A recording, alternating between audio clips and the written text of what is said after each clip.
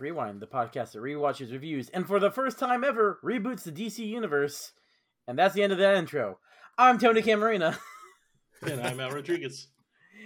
And today is a very special episode. Last Monday of every month, we are doing our new grab eggs. This is the second time ever, and we decided we are going to do like James Gunn and reboot the DC universe. But today we have a guest to share his ideas with us. We've got Alex Haynes from A-Town Reviews. Welcome, Alex. Hi, thank you so much for having me. I'm really excited for this because I love rebooting stuff. Let me tell you. So I'm super excited. Yeah, we're glad to have you, man. Before we begin, do you want to plug your channel and what you have going online?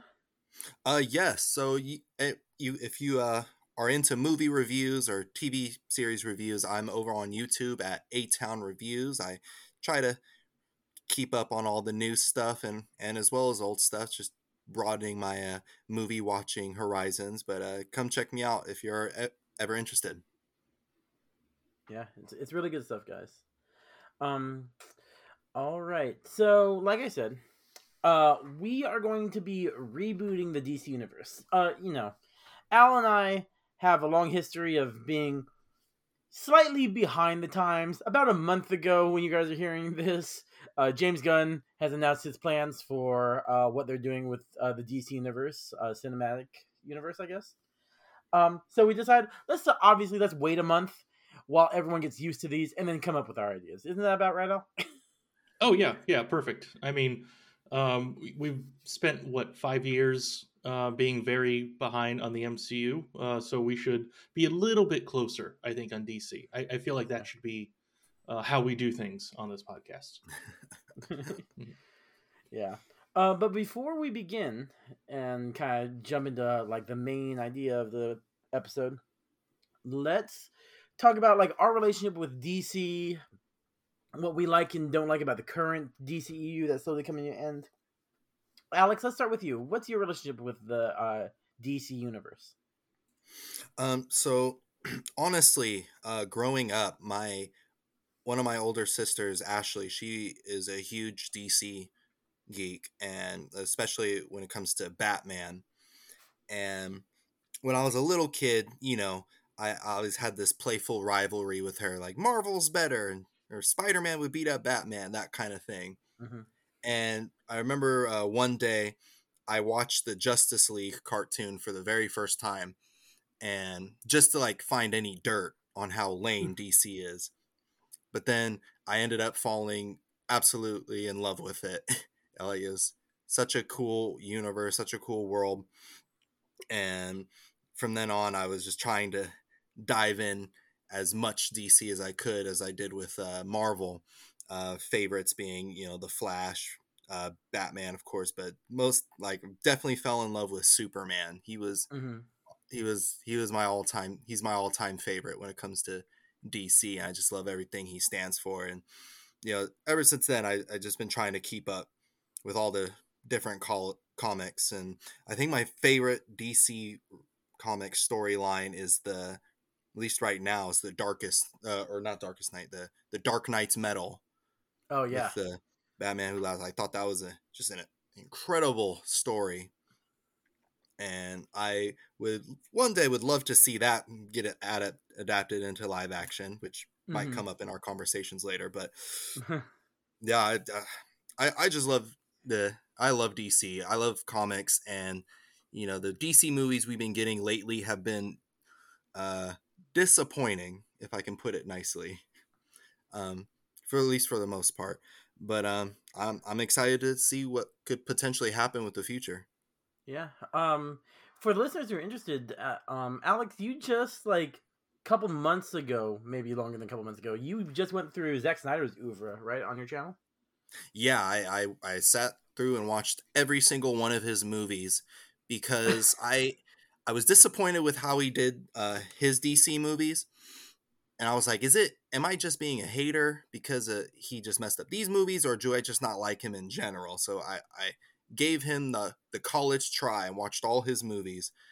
And for the most part, he's okay. Yeah. Yeah, that's pretty close to my opinion of Zack Snyder. But Al, what are your thoughts on the DC universe and your relationship towards it? I guess for the most part, bittersweet, but not so sweet. Um, it's I liked a lot about the things that they tried to do with the Mm. DC universe. I just thought the execution was very lacking. I liked the idea that these are heroes that have existed for a while, right? Like this is a Batman that has been in Gotham for a long time. I really didn't like that version of Batman. I thought there were a lot of stupid things like branding people. And then apparently branding was a bad thing when they went to jail. Like that feels like the opposite. Anyway, it felt like there were a lot of stupid things like that that just ended up in places. Um, and I, I just think that a reboot is kind of the only thing that was left after so many things. But I did like some things. For the most part, I was generally entertained by that first Aquaman film. I Mhm. did like the two Wonder Woman films; those I thought were done really well. Um, I can't think of anything else. I still actually have not seen Black Adam. I'll probably get around to that maybe at some point Yeah, in the future. We'll see. Yeah, exactly. Yeah, yeah. Alex and I Um, saw that together. It was Yeah. it was an experience. okay.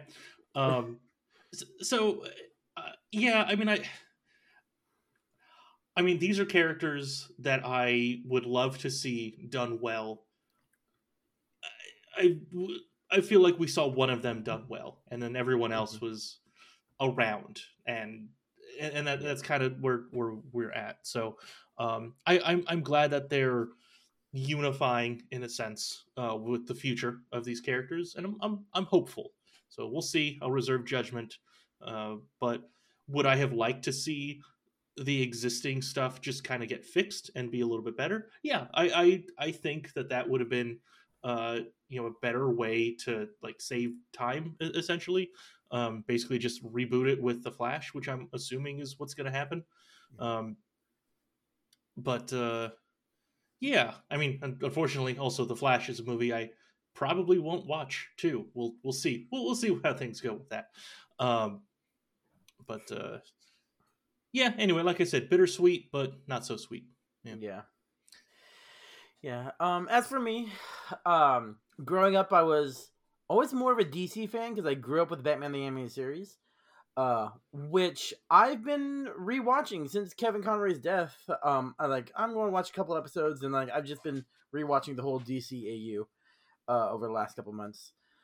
But yeah, I am always rooting for a DC movie to be good because I love these characters. The Flash, also my favorite DC. Well, actually, one of my favorite comic book characters. Period. Um, so it's like it's so frustrating, uh, just like seeing the DC universe like stumble over and over and over again, which will hopefully be fixed. But yeah, I'm kind of with Al. Like the first Wonder Woman's really good. I liked uh Birds of Prey, Suicide Squad, and Shazam, and that's about it from the current DCEU. So I'm really excited to see some of this stuff get carried over and some of the stuff get completely wiped away. But also, that Flash trailer looks really good and it's making me angry because now like I want to see it. I just don't want to Same. support Ezra Miller. Right. But That's Yep. exactly. Yeah. Yeah, and just a heads up for everyone, that trailer came out yesterday for us. So like it's fresh in our mind. Like, and damn, it does look good. Okay, so something that I had learned recently is um when movies when things go to streaming, um generally the general contract is that the place that's doing the streaming doesn't have to pay like residuals or anything like that for the first 17 days. That's one of the things that they got away with years ago with like stuff with the when transferring over mhm. to to streaming essentially, right? Because it was all new and it was experimental, so they essentially just wrote in the stuff that very much favored the studios, and so if I watch the movie, what I'm thinking is I'll watch it within the first 17 days of it landing on HBO Max, so it doesn't go to him. To them, to Ezra Miller. So Yeah. maybe we'll see. That's what I'm Okay, thinking. that's fair. Yeah. Yeah, The one time I'll take advantage of screwing over actors in a movie. Unfortunately, that also means everyone else who's in the movie won't get any money from my viewing. So there's that downside. Right. I mean, I think Michael Keaton's okay, and the only one I feel sorry about is whoever's playing Supergirl, because she looks really cool in that. But anyway, she looked awesome. I liked her. Mhm. I got excited with her. all right, but we are ignoring all that. Maybe we're like pretending this is directly after that Flash movie. The whole DC universe is being rebooted. That instead of going with James Gunn's crazy plan, including an awesome Superman movie and a Swamp Thing movie and the Creature Commandos, they asked us for some reason to reboot the DCEU. So we're going to pitch our ideas, kind of like starting with Al, and then going to Alex, and then me third. Kind of just like running down what our ideal reboot for a phase 1 of the DC universe. And the other two will interject, maybe plus stuff up. We'll see how it goes. Is there anything else I'm forgetting, Al? Yeah, actually, there's a couple of things I did want to call out that are a little bit separate from what we're going to go over, but just want to call them out right now specifically. So normally when we do our episodes, we have a spoiler policy.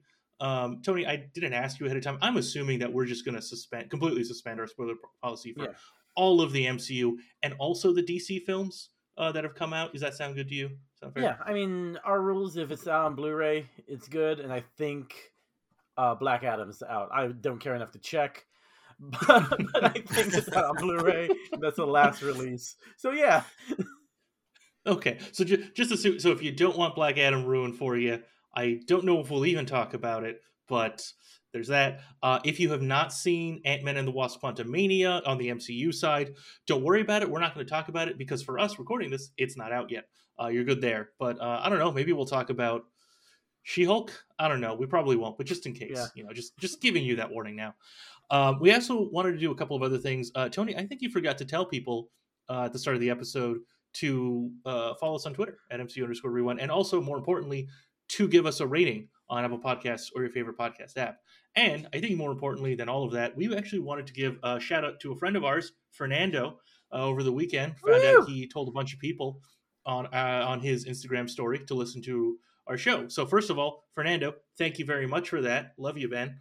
And then everyone else, if you're listening to the show because of him, he would want you to give us a rating of 5 stars or higher. I'm sure that's what he didn't tell me that, but I'm positive that's what he would want. So Apple Podcast or Spotify or whatever it is you're using to download this, go do that now. Yes. All right. Now to directly answer your question, Tony, if we're forgetting anything, probably, but I can't think of anything. All right, cool. All right. Well, then I guess I'll go ahead and start. Okay, so like Tony said, we're in. This is our vision of essentially a phase 1, right? Similar to what the MCU did with their phase 1. And thinking about that, I set up some rules for what I think would be a good start to this. I don't want to do storylines that have already been done. Mm-hmm. I have the plan of the end of the phase 1, bringing characters together. Essentially, every movie in it is a movie dedicated to a hero, right, or a storyline, and also just focusing on that storyline being good, right, its own self-contained thing. It's not really it can have crossover type stuff, maybe some mentions, but not exactly. It's not like, hey, this character is here and shows up in this next movie, that kind of stuff, right? So that feels like it comes later. So that was my mindset when I was thinking up this kind of stuff. And also I was thinking of mostly limiting it to Earth, just keeping it simple, right? No, not stuff in space or other dimensions or any of that fun stuff. So, I would want to start with a mini series. So not a movie, actually, just Okay. a TV show. Oh. And to show that the studio is really behind this, this is a show that would be on HBO, not HBO Max. I mean, it would be on HBO Max, but like it's aired on HBO, and so that's how you really can tell that the studio cares about it. And then it's on HBO Max less than an hour later, right? Yeah, I think it premiered. I think it's just at the same time on. Yeah. I think, yeah, but still, it's on the channel. Yeah. So this series would be titled One Earth, and the idea behind it is each episode is different. It just follows a different character, a different hero that exists in this Earth. And so one of the things that'll happen in the show is it will basically tell the audience, hey, at one point there was this like whole multiversal crisis that happened, and then now there's just the one universe. And this can be something that's either mentioned by like the narrator. I'm imagining like the Monitor being the narrator, the character that like watches everything, or maybe it's something that was discovered by a character in one of the shows, right? But the idea is just to tell everyone very clearly, hey, audience, all of that stuff that existed before, just ignore it. It no longer exists. It was all destroyed. And hey, maybe that's like literally the first episode. It's just the end of this crisis, just leading into it. That could be that. But the general idea is this mini series of a couple of episodes is really just to show, hey, this is a new world that exists. Here are new characters. Maybe some of them will show up in a movie, or maybe they just are there for an episode, right? Like, yeah, here's an episode with a new Green Arrow who won't show up in any of these movies that I've written, that kind of stuff, right? Yeah, that was going to be my main question is like, are you going to have the heavy hitters in this, or is it like Plastic Man and not saying you're not doing a movie about Plastic Man, but it's just like the more minor characters? What would you I think maybe thinking some of these characters. So little spoiler: Batman will definitely be in these movies. So yeah, maybe whoever plays Batman would have a cameo in one of these episodes, or maybe that is an actual episode, right? Maybe that's a majority, and you get to see some Bat family, right? You get a Robin, a Nightwing, a Batgirl, etc., right? I didn't think like through individual episodes. I just went with the general idea of, yeah, you've got characters, but yeah, you got some heavy hitters, maybe just the one, and then maybe some other characters, maybe some that are just hinting at, hey, here's some future movies, so here's a character before they get powers, or that kind of concept. Okay. All right. That's interesting. I like it. All right. So after that show, after the mini series of however an unknown number of episodes, we get to the first movie titled Nightfall. So this is based off of the Batman Nightfall comic run, and so that's the one where Batman gets beaten up by Bane, and he's out of commission for a while, and so Batman has to find someone to take up the mantle as Batman. So he finds Azrael. So as the movie goes on, Azrael becomes a lot more violent, a lot more psychotic and crazy. And eventually he does beat Bane, but throughout the movie, he and Bruce, Wayne, I just want to be clear, Bruce Wayne, Okay. the Not two Banner? of them argue. Yeah, I just want to be clear. Yep. The two of them argue more and more. And then in the end, at the end of the movie, the two of them choose to just go separate ways. Okay. I like how you brought Azrael in. You don't hear people bring him up that much. Like, I haven't read Nightfall for a long time. But yeah. Azrael's a cool character. I would really be down to see him in a movie finally. That's cool. Yeah, so I'll come back to him actually, but I wanted this first movie to really set up a couple of things. First of all, let's start with the big character, right? Start with Batman there. Even though Batman won't really be a main character, like you'll be around, but like this is really Azrael's movie, like, and it's his introduction as a character, as a big hitter in the DC universe, especially for these movies. All right, exciting. Yeah, so that one's its own film, and then we go on to movie 2, titled Man of Steel. So this is obviously what everyone's assuming. This follows John Henry Irons, aka Steel, taking up the mantle of the Man of Steel. Still played by Shaquille O'Neal?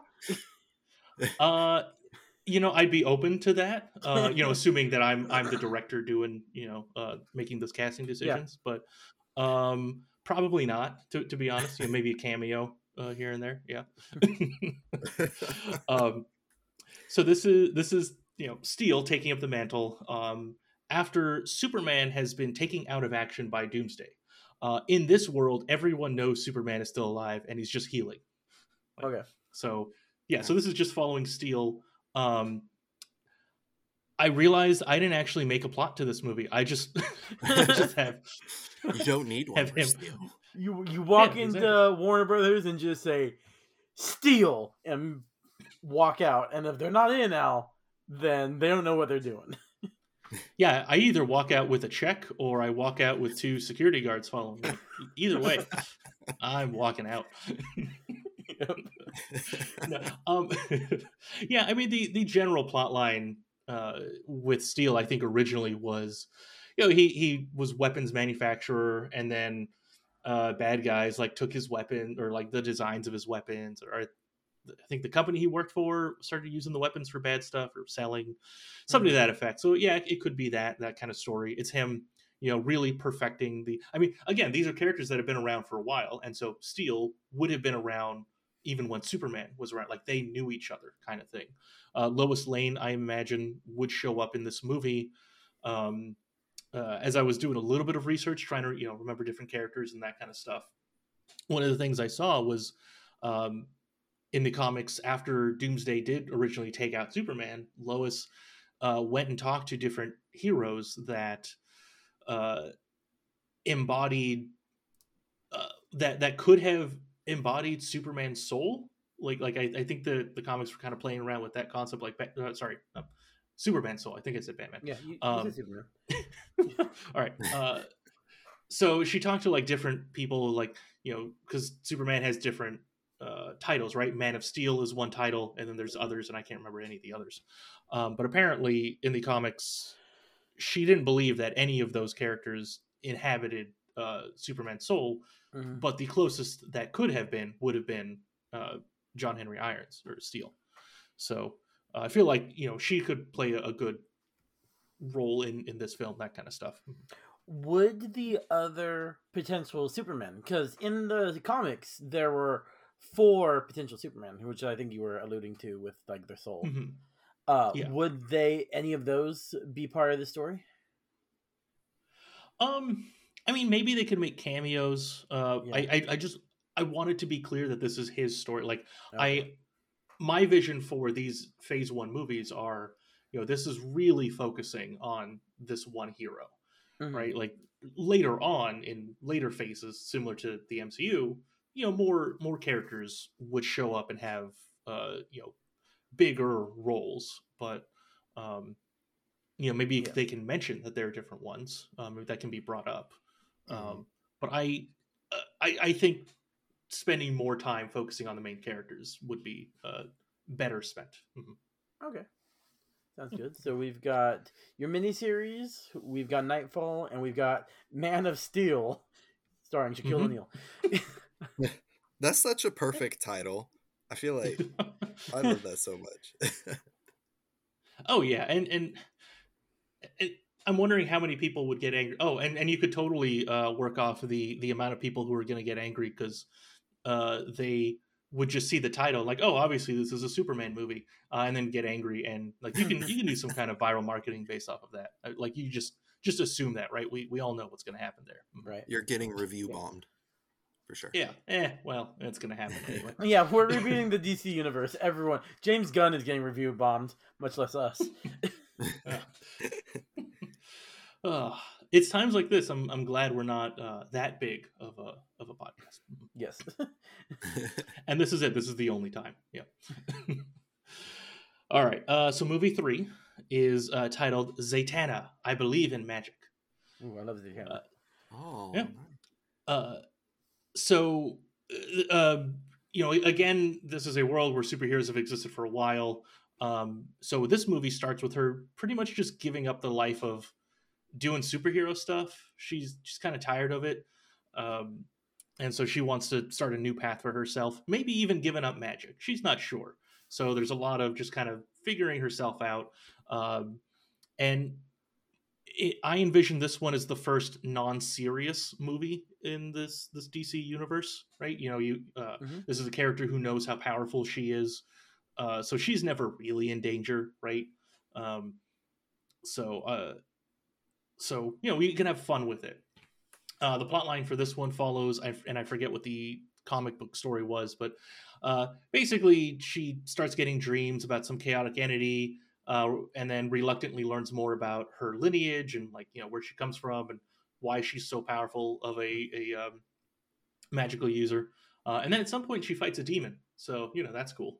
Yeah. And then she ends with like, all right, fine, I guess I have to be a hero. I have to do magic stuff. Fine, but yeah, the one thing DC has over Marvel, in my opinion, is I like DC's magical world with Constantine and Zatanna and Raven much more in DC than Doctor Strange and other magic users. Nico, I can't name too many. I know Nico, I know Doctor Strange and his supporting cast, but I always think DC is stronger that way. Mm-hmm. Yeah, I do think that maybe over time with the MCU, we'll see some stronger stuff. Like mainly, I'm just saying I'm looking forward to that Agatha Covenant. Oh yeah, Covenant of Darkness. What did they rename it to? They renamed it. Yeah, that one. Kind of looking forward to that to see what happens there, right? Because I mean, I don't really know how different things are in the comics because I'm not too familiar with the magic world there, but at least in the movie side of things, they've definitely separated wizards and witches as two distinct styles of magic. And I mean, other styles of magic have shown up too, right? It's just they've spent less time on them. So. Yeah. I like that you picked Zatanna as your first female hero in your lineup of movies. I feel like the only woman hero people can think of from DC is Wonder Woman. Or maybe Catwoman. Those are the first two that come to my mind. But Zatanna is definitely one that deserves to be known in the public. So I like that choice. Yeah. So to be honest, when I was trying to think of characters, I went to DC's list of characters, and I just started scrolling and thought, oh, I like this character. I'll add it to the list. Yeah. So, so I saw her and I was like, all right, obviously she has to get in this list because I haven't seen anything before, right? Like one of the things I wanted to think about was something that hasn't been done before. And I could have sworn were they going to make a Zatanna movie or a show, like HBO show, but that got there have been so many canceled, plans. I remember rumors, but I don't know how far along it actually got. Okay. All right. Okay. Okay. Well, I'll go ahead and move on to my movie number 4, just titled Static. So if anyone here is familiar with the Static Shock cartoon from the early 2000s, it's basically that. This is more of a traditional superhero storyline. This is a teenager who gets his powers, controlling electricity stuff. The movie essentially follows him learning to use his powers, but he's also a teenager in high school, and so he's dealing with that horrible stuff. And then the big bad of this movie is Hot Streak, who's the school bully who also gets fire powers. And that's pretty much it. Yeah. Great choice. All right. Static Shock, yeah. That was another movie that was supposed to be coming out soon, right? Or originally? Yeah. It was definitely on their list. Remember that big board they had of DC movies, and we got 3 of them? Yeah. Yeah. Yeah, I guess it's not really fair to say, yeah, we were going to get that because of how many we actually got. So, yeah. Yeah. So, all right, so we've got that movie. And then, so there's 2 things left in this phase 1. The next is actually going to be another mini-series. And this series is titled Night Rise. So remember the first movie was called Nightfall, following Azrael. So Night Rise also continues to follow Azrael. So this is what he's been up to ever since he parted ways with being Batman. And this is him traveling around to become, quote, the face of justice, which is his words, not mine. Just want to be clear about that. So as he's traveling around, he learns more about mystical things like magic. He learns to use a little bit of magic, and he also starts searching for some magical artifacts. So he already had his armor, but in this series, at the end, he actually takes back his two swords, the Sword of Salvation and the Sword of Sin, which Ra's al Ghul had. So he just goes and takes them back, basically. And then after that, he just starts his own cult, essentially, like a following. During this, I assume I'm thinking that he also gets like I don't want to say like a sidekick, but he kind of teams up with someone else who has a similar mindset. Just kind of scrolling through characters, I'm thinking Vigilante, who's a DC character who also is like all in on justice and all of that type of stuff. And really bad at naming things, but okay. yeah, exactly. Yeah. So that's the general idea behind that mini series. It's just, hey, this is what he's been up to since then. Because the last thing in this phase 1 is a final movie titled Justice. So it's not Justice League. I want to be clear about that, but it's titled Justice, just because that's kind of the theme of a lot of these, at least the beginning, right? That's a big thing with Batman and Azrael wanting justice for things. I think Vigilante also. So yeah. So in this movie, Justice, this is where Batman realizes, all right, there's some stuff going on with Azrael. I need to get rid of him, and that's essentially the plot of this. So while Azrael is in the middle of stealing stuff from some high-tech whatever, Batman shows up to try and stop him, and also because he's like stealing weapon stuff, Steel shows up like, hey, that I don't want you to take stuff to make high-powered weapons. So hey, that's it. Batman and Steel. Yeah, exactly. So that's Batman and Steel just exactly. Yeah.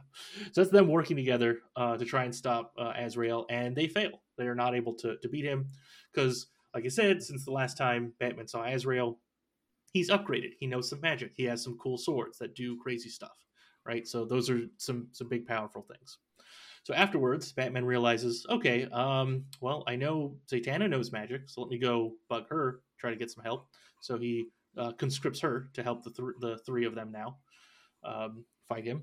And so as they're talking, trying to figure out what to plan, Batman figures out that Azrael wants to use the stolen tech to upgrade his swords, like the range of his swords, because the swords do magic stuff that I looked up online and then completely forgot what they do.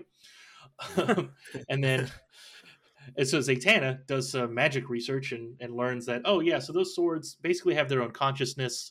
We can take out the swords somehow. And so Steel theorizes, well, we can disable them with some sort of electricity.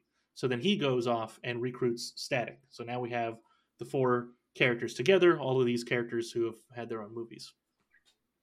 And then they go on and they fight and they win. Yay, they beat Azrael, all that stuff. And this is kind of a big thing. You know, Azrael would have essentially wanted to destroy the city kind of thing, which I feel is a big thing, right? But I don't know. After seeing so many DC shows, the season finale was always destroying the city. So I don't... Well, yeah. Feels like it. Yeah. I mean, this is phase 1. We're not up to Dark Side or whatever yet. You shouldn't be at the end of your phase 1. Just saying. Yeah. Exactly. Zack Snyder. Yeah. Yeah. So the last thing I do want to throw in is that this is the only of these movies that has an end credit scene, or at least one that I thought of. The end credit scene here is Superman violently waking up out of his Bacta tank. Like he was still in the middle of fighting Doomsday. And then he realizes where he is, and so he kind of calms down. He's okay. And then Batman walks in, throws some pants at him, and says, "Put some pants on. We have work to do." And then it ends. I like the idea that Bruce has just been standing there with Clark's pants for X amount of days, weeks, who knows. He's like, dang, he's supposed to wake up by now. I mean, Alfred washed them at least. Like he's not just holding on Oh to them. yeah, He's not. obviously. Yeah, it's not that type of Batman. It's No, I like it, man. I like your character choices, especially. Did not expect Steel, or I mean any of them really. well, good. Yeah, that's really what I was going for, right? Like I knew we had to have some characters that are already known, but I wanted to bring in new characters that are less popular, right? Less that aren't seen as often, which is something that kind of happened with the. I'm not saying it happened in the MCU, right? But these characters were lesser known characters, right? The Hulk, yeah, he was around. Captain America, yeah, he's around. He's just not like the big heavy hitter. Right now, they're super popular because of the movies. And same thing here, right? And then same thing with James Gunn, right? That's kind of what he's doing with this stuff, with what has been announced, right? There's a lot of stuff that a lot of these characters just haven't been in movies, essentially. So, yeah, I'm really digging your choices too. I especially like how you keep the main heroes, like they're still present, like they're in this world, but they're more in the background. Like I think kind of sidelining Superman and Batman, at least until the last movie, would be a good choice, especially with your Justice movie with Batman as the main character. I feel like that would be like a really big exciting thing for fans. Like finally Batman's stepping up in these movies. Like that would get me hyped to see. Yeah, I something that I had kind of written down, I don't think I said it, was I was imagining that first movie where Batman's getting beaten by Bane. That would literally be the first scene, just Batman and Bane fighting, and then Bane just cracking his back. Which unfortunately is something we have already seen done in a movie, but it still hurts to see that scene. And, right? And it might be something we see in a later movie pitch on my list, but we'll get there. All right, cool. All right, well, I think that's it for me. So yeah, Alex, if you want to go up next. Well, I definitely used the more traditional heroes. I kind of wanted to get the bad taste from the previous movies out of my mouth, so I was kind of trying to redo them. Even though I did like some of the DC EU movies, I did like some of them, but not all of them. So the first movie I got on my list is, I call it Superman Frenzy. This takes place like a couple of years into Superman's career. He starting to gain popularity. He hasn't really had any challenge as of yet. No real big supervillains or nothing. But in a secret science facility, I couldn't think of a cooler way to say it. An experiment gone rogue escapes, and it's revealed to be Parasite. And this is the first time, and every time Superman fights Parasite, Parasite absorbs his powers and gets stronger. So this is the first time Superman feels fear when it comes to fighting someone. He's never fought someone that was able to just match him as he is and like take away from him. So I'm imagining it as like kind of a soft horror film. So it's just Superman like facing his own mortality, or at least like not taking anyone lightly, and he's just trying to keep away from Parasite, but at the same time he wants to try to stop him so he can protect people. And all the while, like, there's a secret villain just kind of watching in the background. So like that's going to be the theme there. There's this presence throughout these movies that's observing everything. So that's what I have so far. Not that much plot detail, but yeah, I always wanted to see Parasite as a villain in a Superman movie. Like because I didn't want to like choose Brainiac or something, because I feel like that's too big of a villain. Even though I do love Brainiac, I feel like Brainiac deserves a whole team up. But I still wanted to have a villain that doesn't use kryptonite as a weapon, but can harm Superman in other ways. Mhm. Because I don't know about y'all, but I get tired of the Superman's boring, no one can beat him type of argument. So I was like, let's try Parasite. Parasite can't beat him, but he puts up more of a fight though. Yeah. Oh no, I agree with you completely on that. You know, like that's a great villain to show. Like, hey, yeah, this is Superman fighting a different way than he's used to, right? Like he Mhm. can't just throw the punch or just take whatever hit is thrown directly at him. Like this is it's a big change. It's like some one of the things that I really liked about Spider-Man Far From Home was that the villain was not someone that he could just punch, right? Like when he actually did fight Mysterio, it was like a quick one and done fight, right? But it was so much other stuff that the character had to overcome to win the the fight essentially. Yeah, thank you. Yeah, I was really excited about that. And then for my next movie, I call it Through the Looking Glass, and it's a Batman movie where he has to rescue Jim Gordon's daughter from the Mad Hatter. All right. Ooh. And in this movie, he I forgot the Mad Hatter's real name, but he gets someone gives him access to technology for him to perfect his mind controlling hats, Mhm. and he obsesses over Jim Gordon's daughter Barbara, believing she's his Alice, and it's up to Batman to figure out where Mad Hatter is and stop him. And the Mad Hatter is another villain that I would love to see. That's still he is kind of Jokerish, but just a different character that is really creepy. Like Yeah. I think it would be awesome to see him, especially in like a Matt Reeves style Batman movie. I think it could be pulled off really well, but I wanted to take it first and put him in this. So, are you imagining like Battinson in this, or not even thought about it?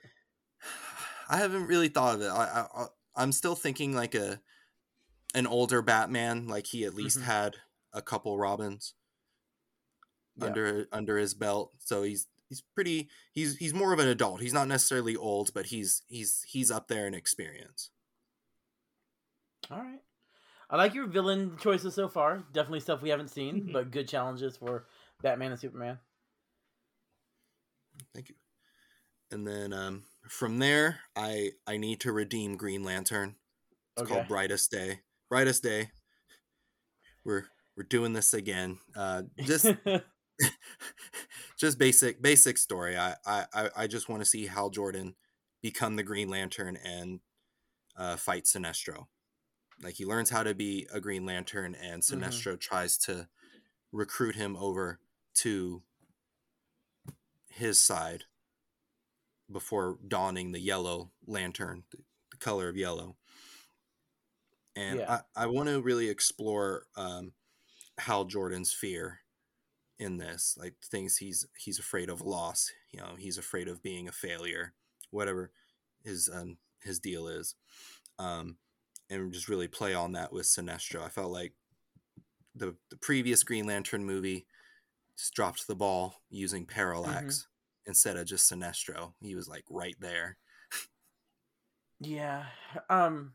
Yeah. The one thing about the with Green Lantern is if you start with Hal Jordan, which I think is a good choice.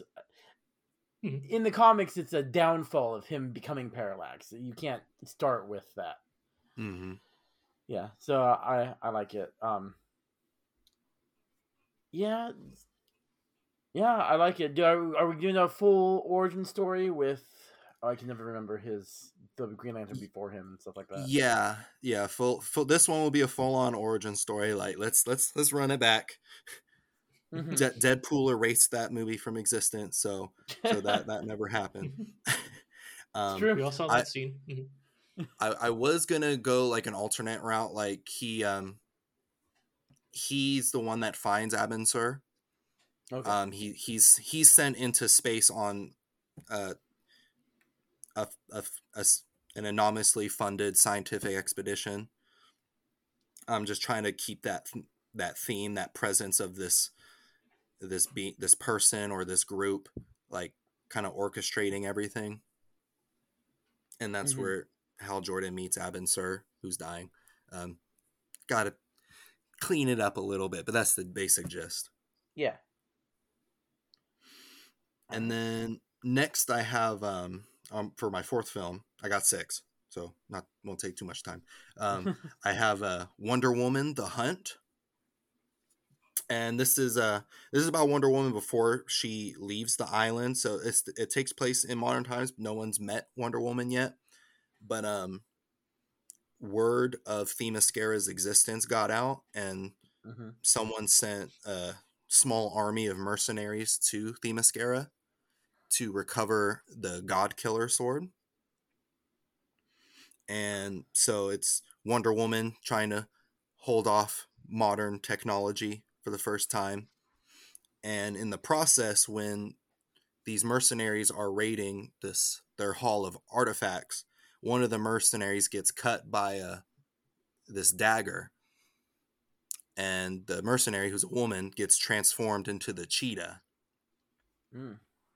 And that's where she comes from. I wanted to redeem the cheetah. I didn't think they did a great job with her in Yeah. 1984. I wanted her to be more ferocious than she was Yeah. in that movie. No, I get that. Mhm. Yeah, I haven't Yeah, a read lot a lot of tamer of a comics. character.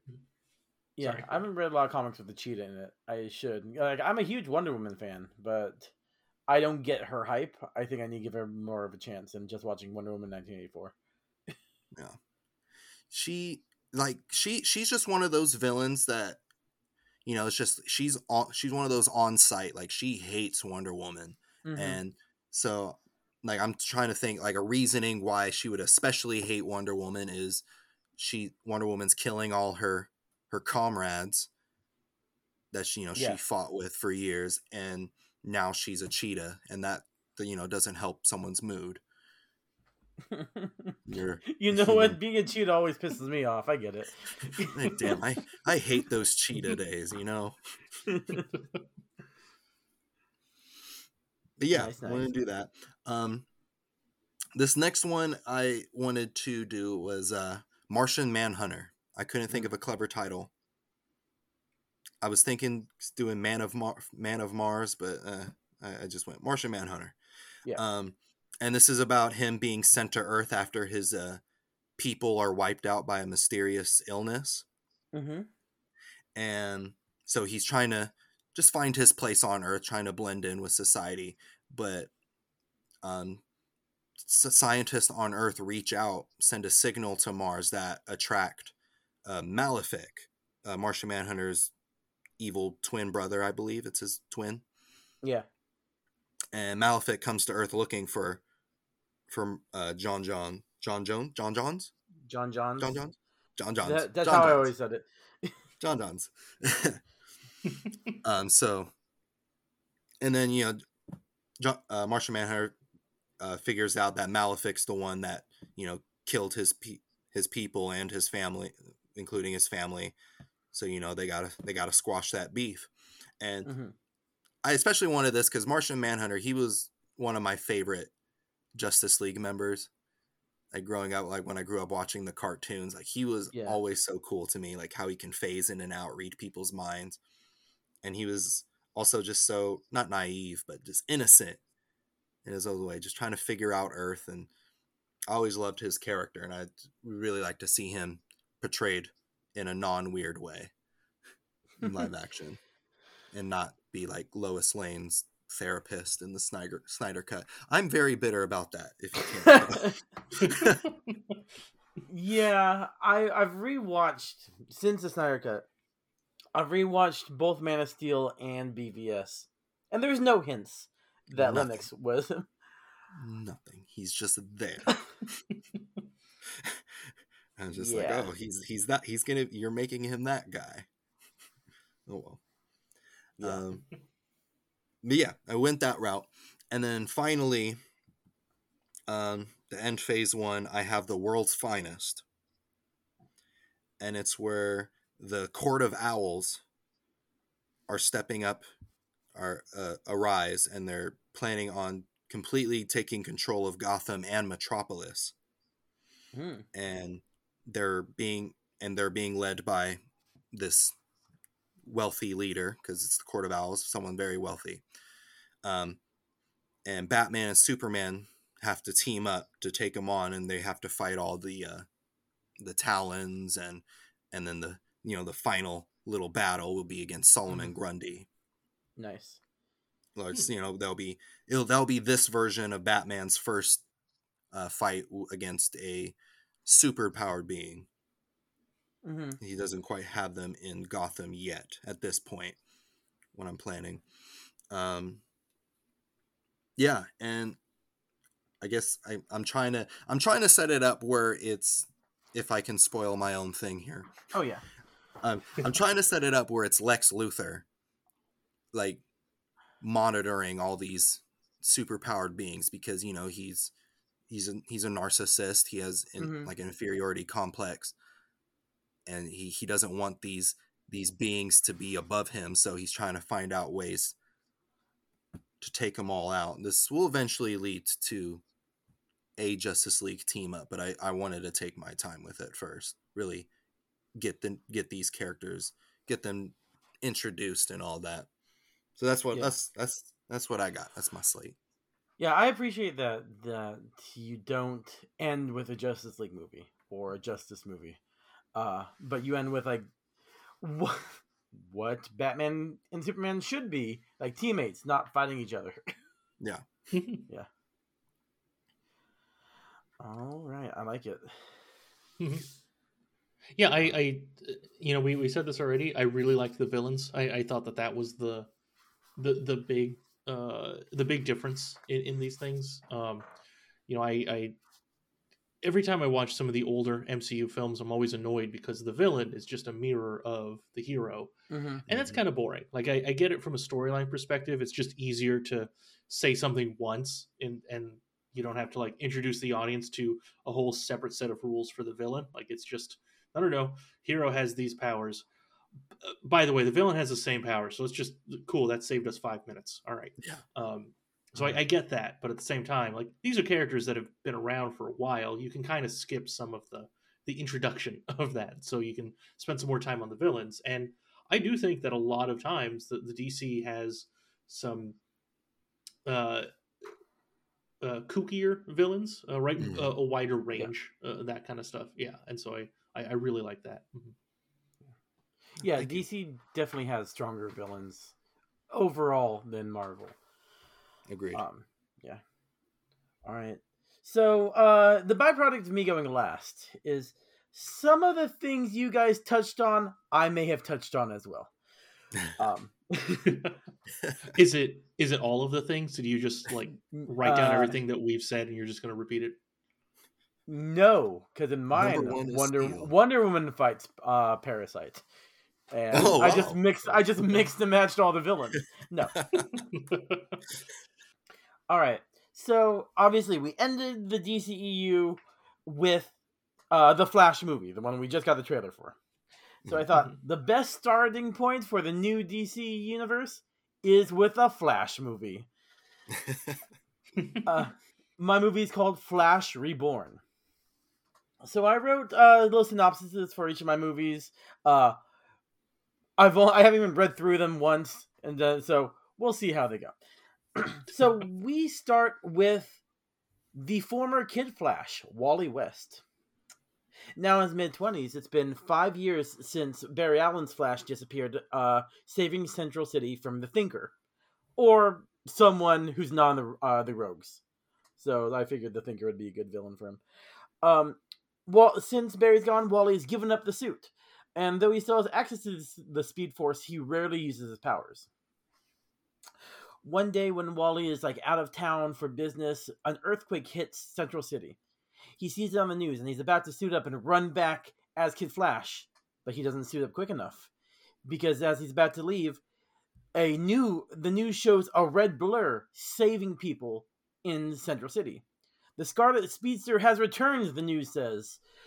And Wally is both relieved and confused. Like, there's been no sign of Barry Allen for the past 5 years. And he goes back to town and talks to people who know Barry to see, like, is he back? He talks to Iris. He talks to Barry's father. He talks to probably more people because I don't know his supporting characters that well. But none of them have seen Barry. It's like the Flash has returned, but Barry Allen hasn't. To make matters worse, while this Flash is saving people, he's a lot more aggressive fighting the villains. He doesn't really care about collateral damage. And it seems like he's only saving like certain people, more upper class people. The rich, the famous get saved much quicker than lower class normal people. Through some investigation, a twist that no one's going to figure out, it's Eobard Thawne, the Reverse Flash, coming back in time to use the Flash's name and gain notoriety. Wally realizes that letting the Flash mantle go unclaimed, he's opened up the ability for this imposter to take over. So Wally West dons the actual Flash suit for the first time and fights Thawne. Through expedition with Thawne, Wally and the audience learn about time travel. And after defeating Thawne at the end, he decides I know, Al, you love it. Al hates time travel. He decides that he is going to try to find Barry. The end of the movie. Al, I thought when I wrote this, like, I can't do time travel. Al hates time travel. But no, I love time travel. So screw you, Al. So it's what, 6 movies with time travel? Okay, all right, that's fair. Now I hope every movie you have has time travel, some aspect. No, unfortunately, they don't. Oh, that's cool. Yeah, that's a cool story. I love the Reverse Flash. So he's my favorite DC villain. So I would totally watch that. I would throw my wallet at that movie. Yeah, I like the twist. Like the Flash movie essentially is, it's a different Flash, right? It's not the character we're used to. It's a change, right? It's different from these stories that we've had for years. I mean, how long has the Flash TV show been on? 9 years? It's the final season, like just started last week, right? So yeah. To be fair, I think they use Eobard Thawne like every other episode. So I know that's not super original, but come on. He hasn't been in the movies yet. All right. That's true. All right. My second of 6 movies is called Nightwing. We begin in a scene we've seen before. Bane breaking the bat. Because I wrote this because after decades of seeing Martha Wayne's pearls fall, we need to see a different iconic scene repeatedly brought to life. In his weakened state, Bruce convinces the former Robin and Bloodhaven's current Nightwing to take over in Gotham. Bruce is kind of mentoring from the background as Nightwing and the current Robin, Damian Wayne, does the Batman thing. After breaking the bat, Bane is running the town. But a new gangster has risen through the ranks. His name is Roland Desmond. Roland is matched strategically against Bane, but not physically. So he hires a scientist to try to develop a non-addictive version of the venom that Bane uses.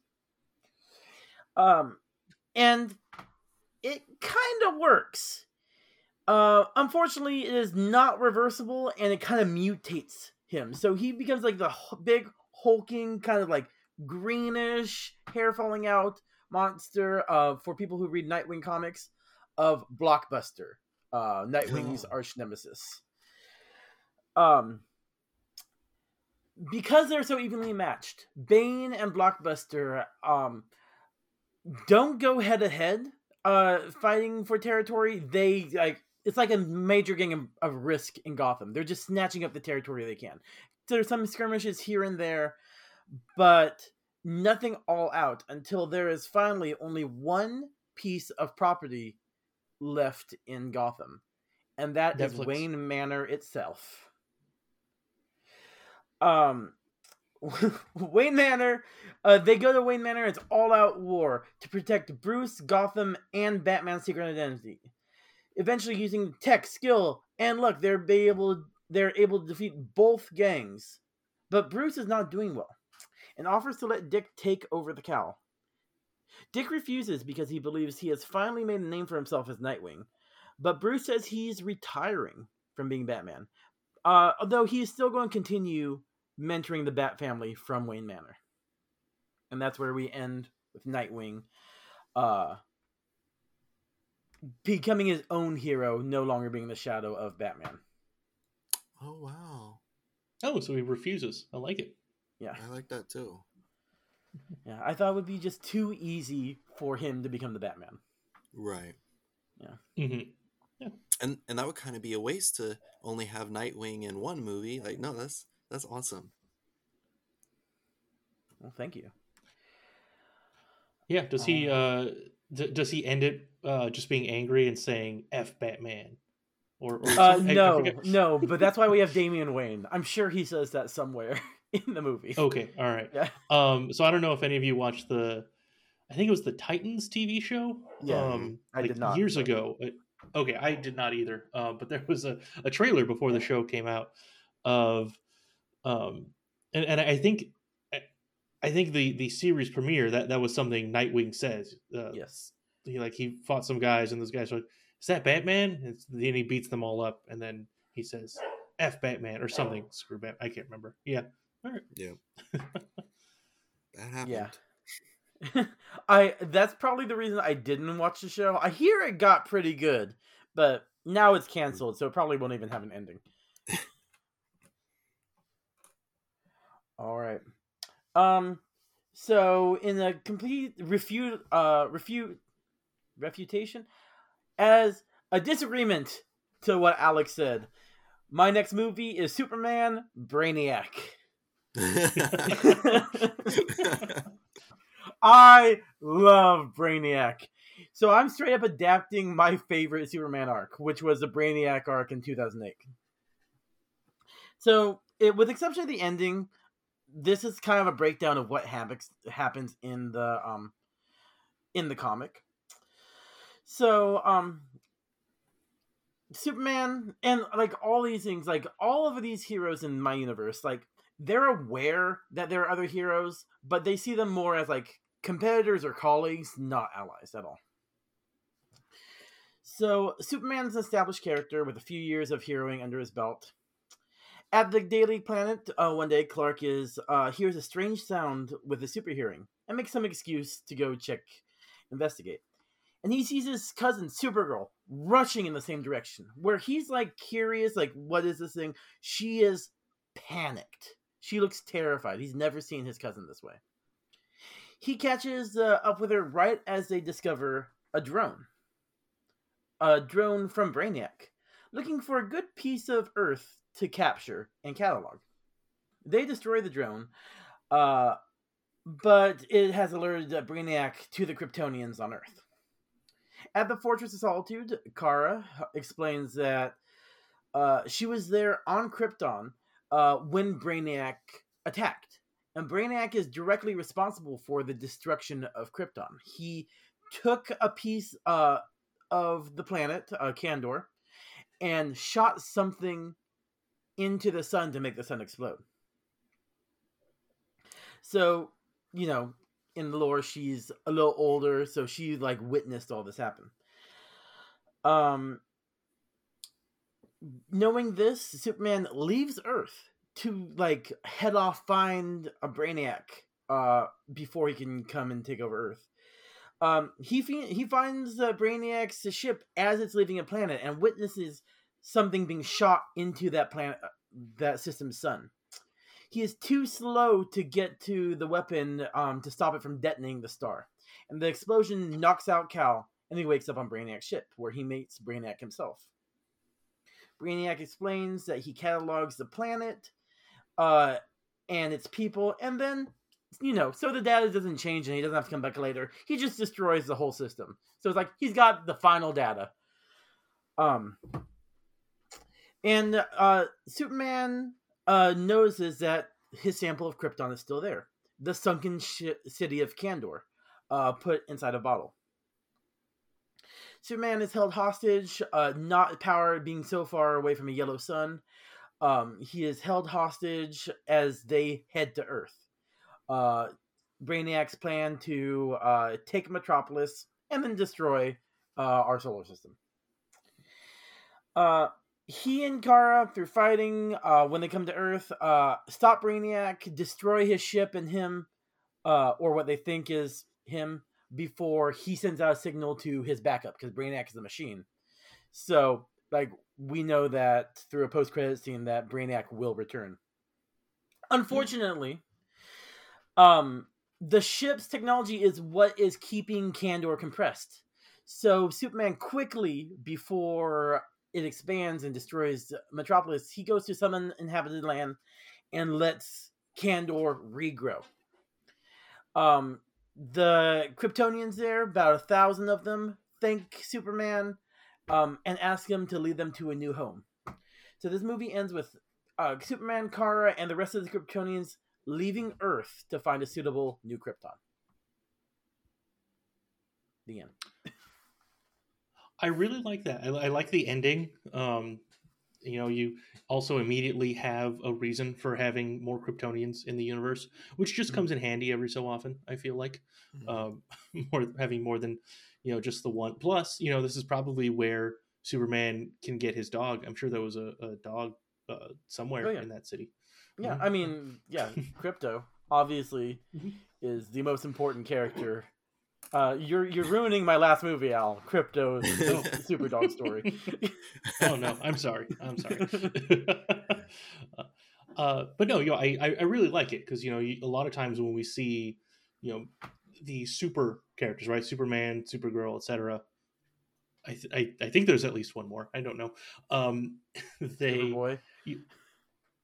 I guess isn't that a something? All right. Anyway, they're usually they're very sad. They're the last of their kind, and so here you're just like, no, let's just get rid of that. They can kind of visit. Sure, they're the last handful of their kind, so that still sucks. But then they also have some more technology, right? So I feel like that's also a good way to, an easy way to start introducing a lot of that stuff into this universe later on. I like it. Yeah, there you go. And that it'll be cool to see. It'll be interesting to see that different side of Superman, where he realizes he's no longer alone in the galaxy. Besides him and his cousin.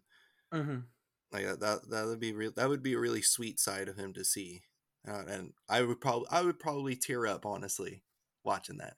Be like, oh look, he deserves that. He deserves his family, his blood. That's cool.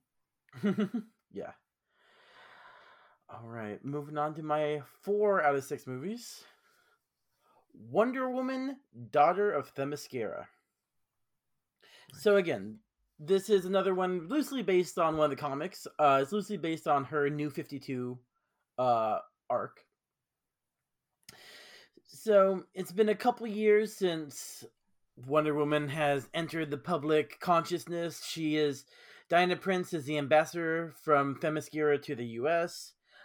She's a hero to a lot of people in the world, but not everybody. She's gotten comfortable with her life in America. Her boyfriend, probably still played by Chris Pine, because why not?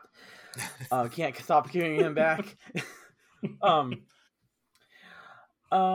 While working to maintain peace in Washington, D.C., she's called upon by a woman named Zola and Hermes, the Greek god. Zola is pregnant with another one of Zeus's children, because Zeus gets around in Greek mythology. And she's been attacked by mythological creatures randomly. As Hermes was sent by Hera to deliver the message to Zola that either turn over the child once it's born, or the wrath will be felt by everyone who knows her. Hermes himself, being a good god he is, took pity on her while delivering the message. Also wanted to deliver Zola herself to Wonder Woman, the one person who might be able to protect her. As they are meeting for the first time, a Hydra attacks out of the Potomac, and we get to see Wonder Woman doing what she does best, protect and kick some ass. She dispatches the Hydra and decides to take Zola to Themyscira, a place where many daughters of Zeus have been taken in the past to be protected. It seems that Hera is finally done with all Zeus's BS, and she's trying to destroy all of his bastards running around. And it is revealed that Diana herself is one of his children. Through a crisis of identity, Diana realizes though she's not made of clay, she's still a protector of her people, and realizes that there are Zeus' children on Themyscira. So they quickly find a ship and head to Themyscira, and it seems to be under siege by invaders under the command of Hera. There's an epic battle between the Amazonians and the monsters and creatures that Hera has under control, with the Amazons being victorious, but tragically, Hippolyta, Diana's mother, dies in the battle. Hippolyta had been the leader of the Amazons for thousands of years, and Diana thinks it's her responsibility to make sure Themyscira is not left vulnerable. So she decides to stay in Themyscira and protect the land as new queen and protector of the island. The end. Mm-hmm. I like it. I'm starting to see a theme here. You know, you've got you've got a movie with all the humans. Then you've got a movie with a bunch of Kryptonians. Now you've got a bunch of Greek stuff over here, right? Amazonians and Greek gods and all of that. All right, you know, people in living with their kind. Mm-hmm. Yeah. The main thing takeaway is like, Wally has disappeared to try to find Barry. We have Superman leaving the Kryptonians. We have Bruce Wayne retiring, and we have Diana, who is staying on Themyscira. Earth is losing their heroes at this moment. Yeah, that's a better description of your theme. The more correct one. Yeah. All right. So it's also getting rid of the big named ones too. I'm noticing. Yeah, mostly. But we do have one more big hitter that hasn't had his own movie yet that I want to bring in. We have a few who haven't had their own movie yet. But before the grand finale, we have finally a Batman movie. Batman Beyond. Yeah. My favorite. Same here. It is 2073, so 50 years after modern day, or so 2075, whatever year this movie comes out, 50 years later. It's a cyberpunk hellscape. The remnants of different gangs are causing headaches for the GCPD in a world without metahumans, and only Batman can save them. But this Batman is a younger Batman, Terry McGinnis. Since Bruce retired in the Nightwing movie, he spent the years mentoring and sometimes losing parts of the Bat family. And Terry is the last one. He was trained by an older Nightwing before he something mysterious happened. We're not going to go into this movie, but like before he disappeared. And an older Bruce is still in the Batcave, kind of giving him advice, giving him context for things. But it's been a couple months now, and Terry feels like he's making a difference as this legendary character from the Age of Heroes back in our modern day. It's a normal night. he's been fighting the Royal Flush Gang when Terry notices what he thinks is a shooting star before he hears the impact of it landing someplace outside of Gotham. He goes and he encounters something he's never seen before. It's a ship full of androids. They start scanning everything and scanning everything in Gotham, brutally murdering any person who tries to get in their way. Literally anyone who's like physically stopping them or who walks in their path accidentally. Wow, they escalate things fast. Yes. There is an epic fight. Terry uses all his future tech and skills that Bruce and Dick Grayson taught him, but it's no use. The machines defeat Batman and are about to kill him when Terry is swept away. He wakes up back in the Batcave to see Bruce sitting with Wally West, looking the same age we saw him in the first movie. He explains that the Age of Heroes ended long ago, and he's been traveling in time to find Barry. Unfortunately, he has not been able to find him yet. He's disappointed in Bruce for retiring, for letting other people take the crusade, and obviously failing because Gotham is still terrible. He explains that these androids are another drone ship from Brainiac, who was driven away before by Superman. But since he left, the backup has sent more people to finish the job, more drones to finish the job. And since Superman left, no one's heard of Kryptonians. This is a second attempt to destroy the world. We have an epic fight where it takes the Flash and Batman teaming up to destroy the Kryptonian, or not the Kryptonians, the Brainiac drones. But the last thing we see is a hologram of Brainiac himself, threatening that now there are no heroes or no Kryptonians. He's coming.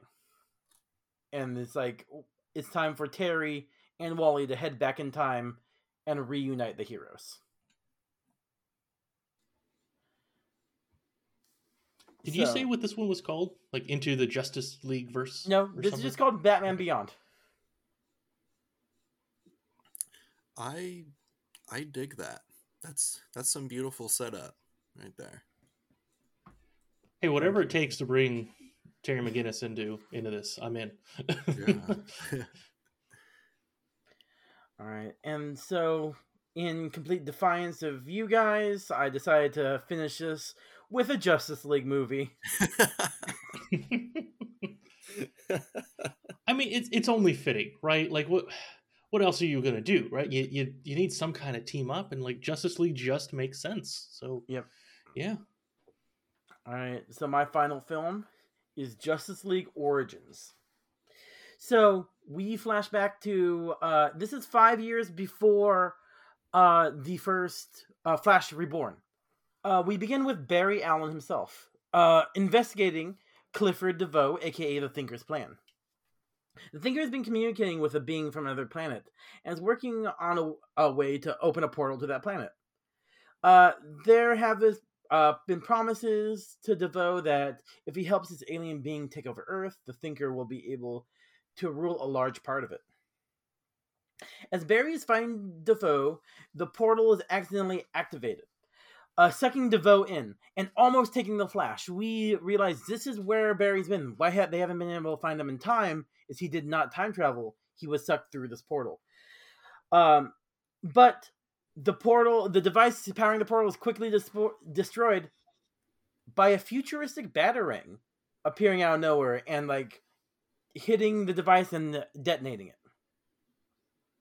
Barry finds this batarang confused. It's like technology he's never seen before. And he decides... Tony. Yeah. That's called magic. Oh, yeah. I'm sorry. Technology you haven't... Yeah, he sees his magic in the shape of a bat. And he's heard of things like this. Obviously, he knows of the Batman, though he's never met the Batman. So it's time to run to Gotham. He easily finds Batman by just finding the Batmobile and just keeping up with it as it drives home. We cut to space. The portal has released an energy pulse that got the attention of the local space authorities, namely the Green Lantern Corps. John Stewart is dispatched to investigate after Barry has left and finds that the tech is also alien, but he can't identify it. So he goes to the most well-known alien on the planet, Superman. We cut back and forth between the meeting of Superman and Green Lantern and Barry tracking down the Batman. As he enters the Batcave, Barry briefly fights with Bruce. Batman takes some effort, but he defeats the Flash because, he's Batman. Barry explains why he came and shows him the future tech, and they use the Bat computer to figure out that, this is from 55 years in the future. Meanwhile, the Green Lantern heads to Metropolis, who is fighting against, some random bad guys, maybe like Luthor goons in the mech suit or something. It's not that important. He takes John as an enemy, and they fight. Before John can explain what happens, Cal decides that it's in Earth's best interests if he joins the Green Lantern's investigation. Meanwhile, in Washington, D.C., the newly appointed Ambassador Diana Prince is there when people are attacked by, these red glowing creatures. They move very quickly, though some of them fly, and they seem to be attacking these protesters who are very angry at these new rise of superheroes. They're angry at Diana Prince for being appointed as ambassador. They're just angry people. Wonder Woman dispatches the creatures and is approached by future Wally West and tells her that these are aliens and they need to seek out people who closed the portal in Central City. Eventually, the Flash, Batman, Superman, Wonder Woman, and Green Lantern meet and discover the side of the portal has been taken over by LexCorp, who reactivate the portal, and they're swarmed by Atrocitus and the Red Lantern Corps. They fight and win as a team. After the country congratulates them, they are approached by Wally West, Flash, and Terry McGinnis, Batman. And they explain that there's a bigger threat coming, and only they can handle it together. So while in the original timeline, the superheroes are split, individual, thinking they have to do everything alone, or with a Bat family while claiming to be alone. In this new rebooted universe, phase 2 will be them teaming up, crossing over, and building stronger relationships for the eventual rematch with Brainiac. Okay, so I guess my main question is: does Terry McGinnis, does he go back to his time and he's just he leads the team. He leads. Oh, okay, he sticks around. Okay, yeah, cool. Okay, because I love Terry McGinnis, so he's going to be on the team. Yeah. Okay, cool. Of course. Okay. Yeah. All right. I really like that. That was beautiful build up right there, and I also love the idea of Batman Beyond being a part of the Justice League, the OG Justice League. That was a cool turn of events, and Atrocitus and the Red Lanterns, that took me by surprise. That I like that choice. Thank you. Yeah, I bounced around. I feel like of my pitches, that's probably the Justice League one is probably the weakest because there was just so much happening, and I was like, I didn't want Brainiac again, but I wanted a interstellar threat, and Atrocitus, attacking, being fueled by the rage of the people who are against supervillains or superheroes might work. But yeah. No, I think it works out really well. I mean, one of the things, comparing this to the MCU, when they fight the big bad in the Avengers, right? It's an army of enemies, and as an audience, we get very little about why are they around. Well, it's Loki just wanted to bring an army to take over Earth. That was it, and because that let them spend more time on the heroes, right, on their stories. And there's a lot of story going on here, and so I feel like Red Lantern's similar concept, right? Similar in regards to we only need a couple of sentences here to fully understand what they're doing, why they're Mhm. there. They're not exactly mindless enemies, but for the most part, that it can be easy to portray them that way. So I thought that was actually a really good choice. Oh, thank you. Yeah. We'll, Now, Tony, I do need to dock you a couple of points. 3 of your 6 movies do have time travel, so you gotta just a little bit. Yeah. I would argue that 2 of my 6 movies have time travel because Wally just time traveled to 2073. We don't see him time travel in that movie. The time traveling happened in his previous appearance. All right, fine. I'll tell you what. Once I see all of these movies made, then I think we can debate it, and we'll see. Maybe my impression will change. Once it's a little more fleshed out. But once I've seen all these movies, I think then we can talk again. How's that sound? Yeah, that's fair. That's definitely fair, man. Cool. Okay. All right. Al, what's your thing with time travel? Why do you dislike it? If I may. It's no, that's fair.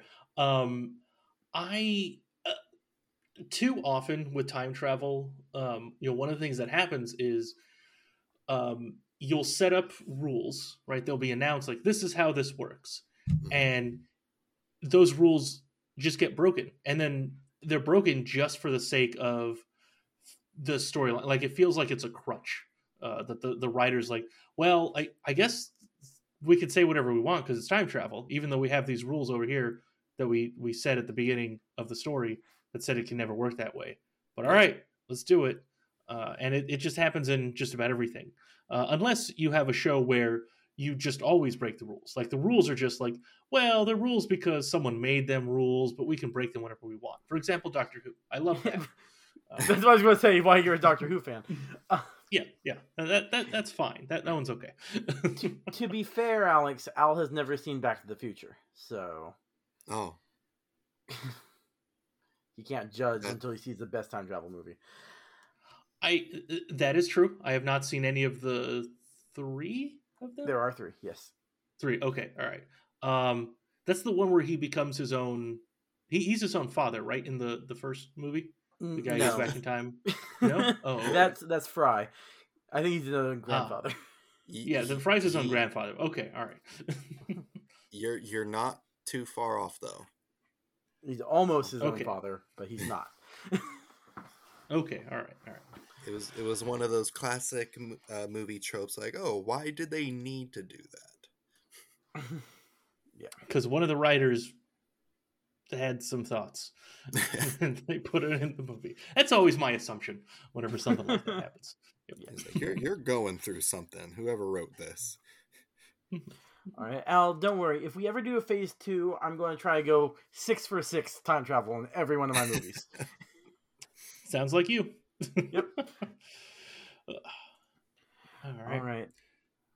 Well, Alex, thank you for joining us on this extra long episode. No, thank you so much for having me. This is so much fun, and like getting, to know you guys even more just on how you set up your universes. It's just really great. I'm just happy to be here. Yeah. Before we go, Alex, plug A-Town Reviews one more time. Yeah, so you guys can find me over on YouTube at A-Town Reviews to see any movie or TV series reviews and some comedy shorts where I wear a crop top and yell at myself. So if you're interested in anything like that, go ahead and check out A-Town Reviews. Yeah. And just so everyone knows, I will have put a link in the show notes. So however it is that you find show notes, and if you want to go ahead, just go ahead and click that link and I guess save it for later, or just go watch it now if you got the time. Do it. Yeah. Do it now. Click that link in the show notes, wherever it is you see show notes. Yeah, but before you do that, make sure you go on Twitter and follow us. Go also give us a 5, 10, or 1,000 star review, however your app works. Also, If you have ideas of what you want to hear in future Grab Bag episodes, please let us know on Twitter at MCU_rewind or email us at MCUrewind at gmail.com, this time without the underscore.